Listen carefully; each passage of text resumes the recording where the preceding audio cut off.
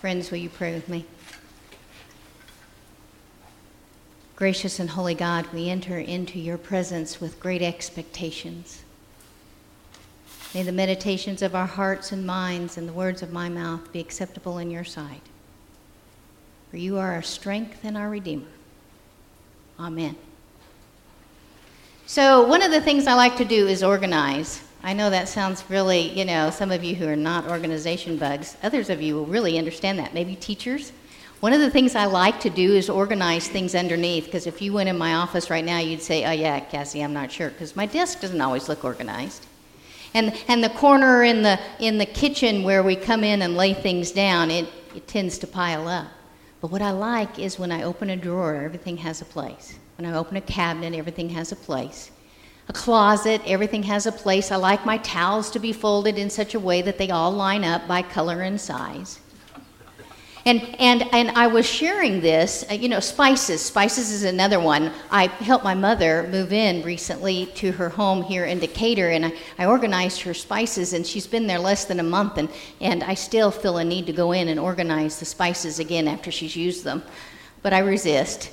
But I was sharing this need to organize, and Bonnie, our church administrator, also likes to organize, and we began to laugh that there are times once we finish a project and we get organized, we just like to stand there and look at it, right?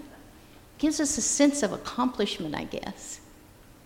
So we've been doing a series called Unsung Heroes over the beginning last week, and we'll go through next week. And this is time to look at people in the Bible who may not get much press, okay? They might only have a line or two in the Bible. Sometimes we don't even know their name, but their impact upon God's community is usually amazing.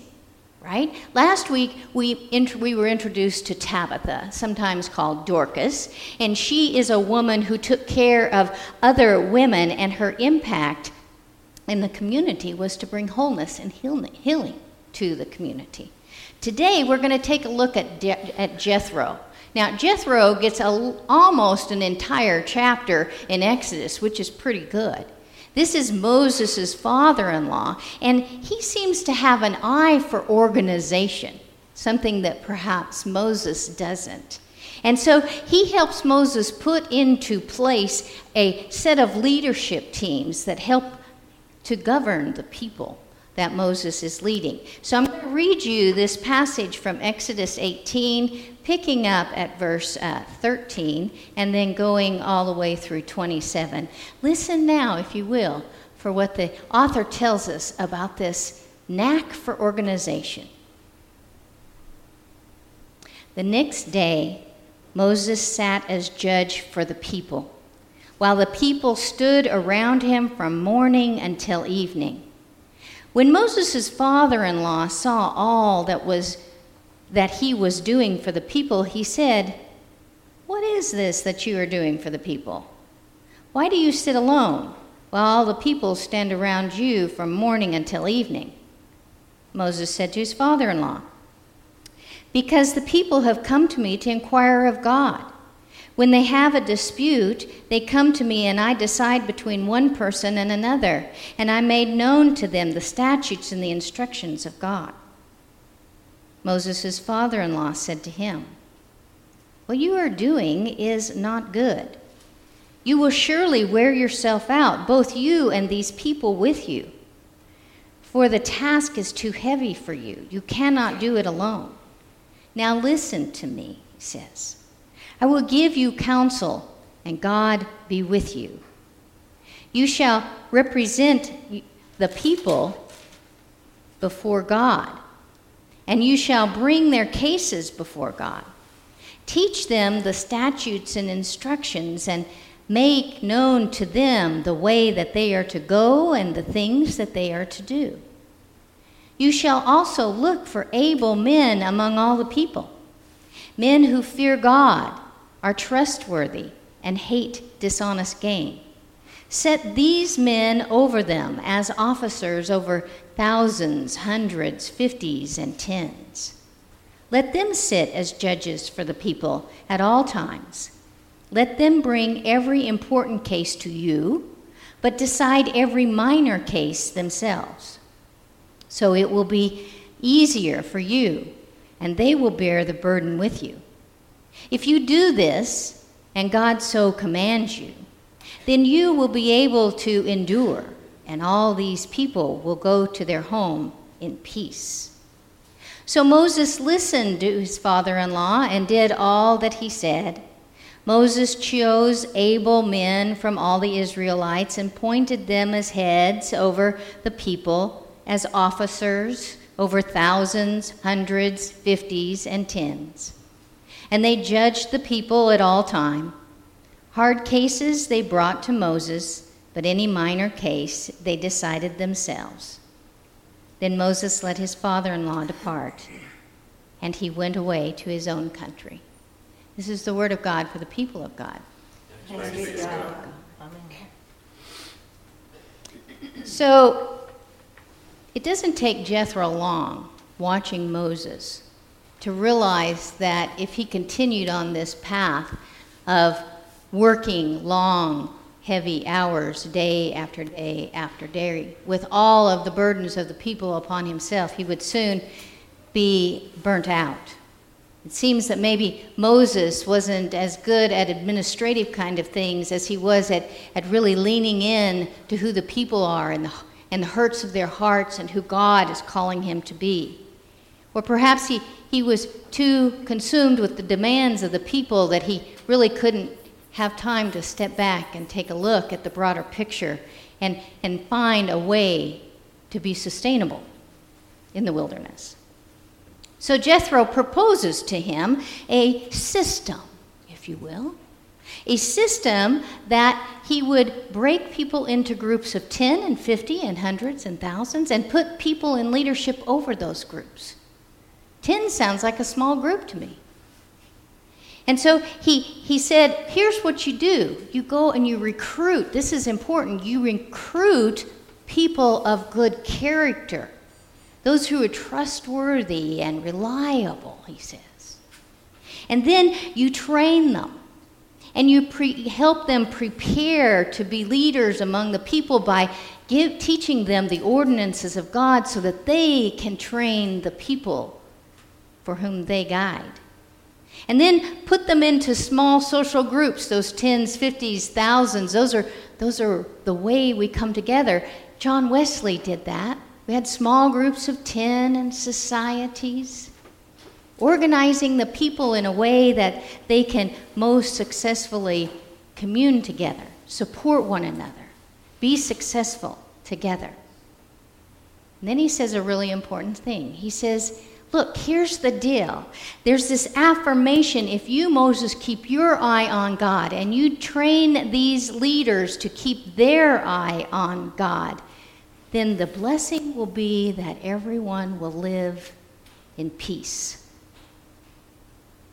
They will go home in peace.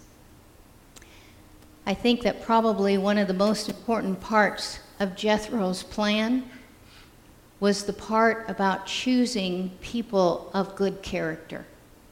He breaks it down. He says that these people need to be able people. That means people that are willing, have a willing spirit. People who are intent upon listening to the needs of others rather than being consumed with their own needs. People who are compassionate but firm. People who know how to separate out reason with facts from the charge of our emotions at the center of our being. People who often are like our grandmothers or grandfathers, steeped in wisdom that comes with a lifetime of experience and being able to see from that perspective as opposed to their own perspective.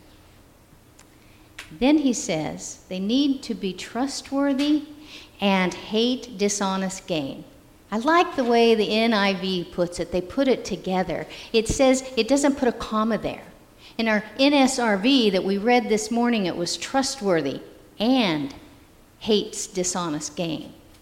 But the NIV puts them together, says, trustworthy, those who hate dishonest gain, as if they are bound together. Like a magnet, one cannot exist without the other. The writer is telling us that the crux of devotion for God is such that we no longer are interested in things that might be appealing to us, but interested in things that might help another.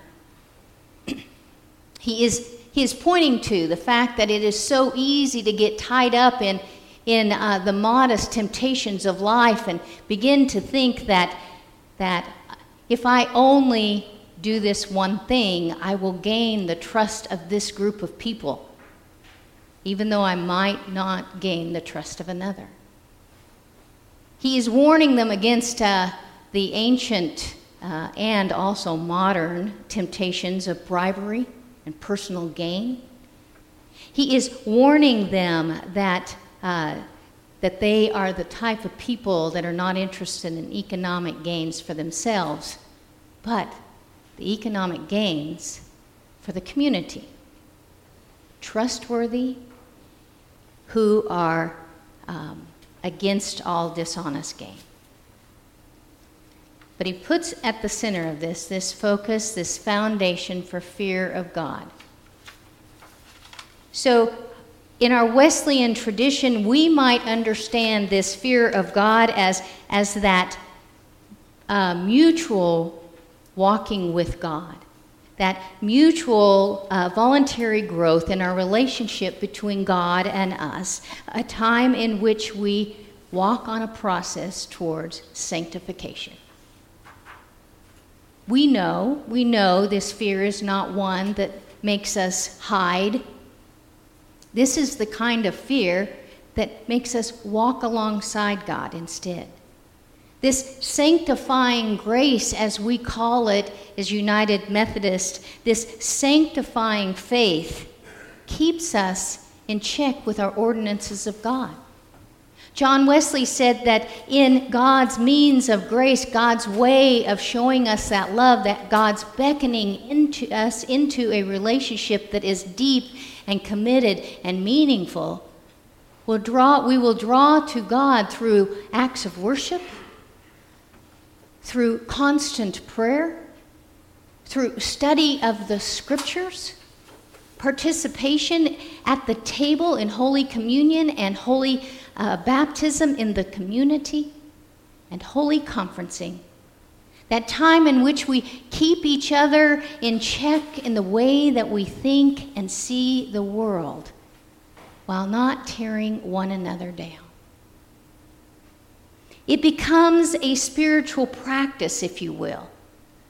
Something we spend hours and hours of doing. We can't become sanctified without putting in the hard work of doing these very things. These acts of faith that draw us closer to God and closer to the people that we live with in community and closer to God's world outside of our community. We take on a lifestyle that we are drawn into good works, not because they are an obligation, but because they are simply flow out of this relationship that we have with God. This holy way of living, of staying in love with God and staying in love with people, is both personal and communal. It is personal in that it enables us to overcome all of our shortcomings and our weaknesses in our lives and times of struggle and times of when we feel like we are losing faith. But it is also communal in the way that it enables us to work with one another so that we might make the whole community in which we live better for everyone who lives there. This system that Jethro invited Moses to put into place saved Moses from burnout. But more importantly, it sent the community home in shalom. That's the Hebrew word, shalom. We translate it as peace. But it's more than something that's calm within our soul. This shalom, if you will, is a wholeness, is a healing. This shalom lets us enjoy a shared welfare for the benefit of everybody that is in community. That got me to thinking, friends, we need more shalom in our world. We need it in our nation. We need it in our state. We need it in our cities, and we need it in this congregation. And when it comes to creating a space for shalom, it is character that counts the most. And keeping our eye on God is how we form and develop that character within us. So Jethro proposes a system of leaders to set into place. But leaders are more than people who shape our society or run our governments or even preach from the pulpit. Often, the most significant leaders are those with whom we keep company. Our families, our friends, those we go to church with, our co-workers. We find these people in our lives are those that we can trust, those we find to be trustworthy, those who we can go to and share that which is troubling us. And they will speak the truth in love to us, keeping our focus on God rather than our own selfish need to be heard or seen or loved. These are the people that we often call unsung heroes in our lives. We see them in Jethro, and we see them in people like a man named Trevor Harvey. Trevor works in a New York City hospital. He is not a doctor. He's not a nurse. He's not even a medical technician working with patients. Trevor is an inventory specialist. His hospital, before COVID-19 shut down New York City, was an orthopedic hospital. So when he kept the inventory, it was stocks of braces and things and hips and all kinds of parts for orthopedic surgery. But all of a sudden, his hospital was turned into a crisis center, a center for the most critically ill COVID patients, and everything changed. No longer was there a place for the replacement hip on the shelf. Now he was finding room for respirators and parts and pieces that keep the people alive with COVID. He repurposed areas of the hospital. He made patients' rooms into areas for respirators, and he put supply closets, changed them over to have all of the wares and the medical supplies that these most critically ill patients need. He said in an interview, he said, here's the deal. He said, if you let something deplete to the very last minute, it's not just an inconvenience. It could be a matter of life and death. You see, Trevor took his job seriously. And there were days that got him down. There were days because all of a sudden he would get a call to run up 2 body bags to the 9th floor. He didn't even hardly know what a body bag was before COVID-19. And now he keeps them in stock by the cases. But he never let his bad day interfere with those days that those he served, the doctors and the nurses and the medical staff, get in his way. He said, because my bad day shouldn't be reflected on you. His compassion was for them. And so when he delivered their supplies, he did so with a smile and sometimes a snack because they worked long, hard hours and barely had time to take a break. He did so with words of hope and kindness. And then when he finished his long shifts of 12 to 14 hours where he never sat down, he would go home and to 3 children and his wife. He said, I'd every day prayed on the way home that I wouldn't bring the disease home with me. And so they had this time when he would knock on the door and say, Daddy's home, and they would get out their spray bottles of disinfectant and they would literally soak him from head to foot so that he didn't bring anything home to his children. And then after a long 14-hour day, he sat with his children who'd been in an apartment in isolation, and he taught them. He taught them their schoolwork, even though he was tired, and he shared life with them. He encouraged them. He brought that same smile back home to them. What gave Trevor a purpose in life was the devotion to give his kids a better life and his co-workers a better day. Trevor and Jethro, in common, have this ability to bring about change that ultimately is life-giving. They have within them the character that counts to bring shalom into the corner of the world in which they serve. This shalom that heals a hurting and disillusioned world. I'm encouraged by their stories. I hope you are too. It helps me to determine that I want to lean into my relationship with God, to dance a little closer with God throughout the day so that I too might live a life that is trustworthy, one that is inviting, one that is able and ready to help a hurting world, to share a little bit of God's shalom with everyone that I come in contact with. Friends, I think we can do that. I think each one of us has within us that call of God to be in relationship with God in such a way in that sanctifying process that we take that love that God shares with us and we share it with our disillusioned, hurting community right here in Decatur. Remember, character counts.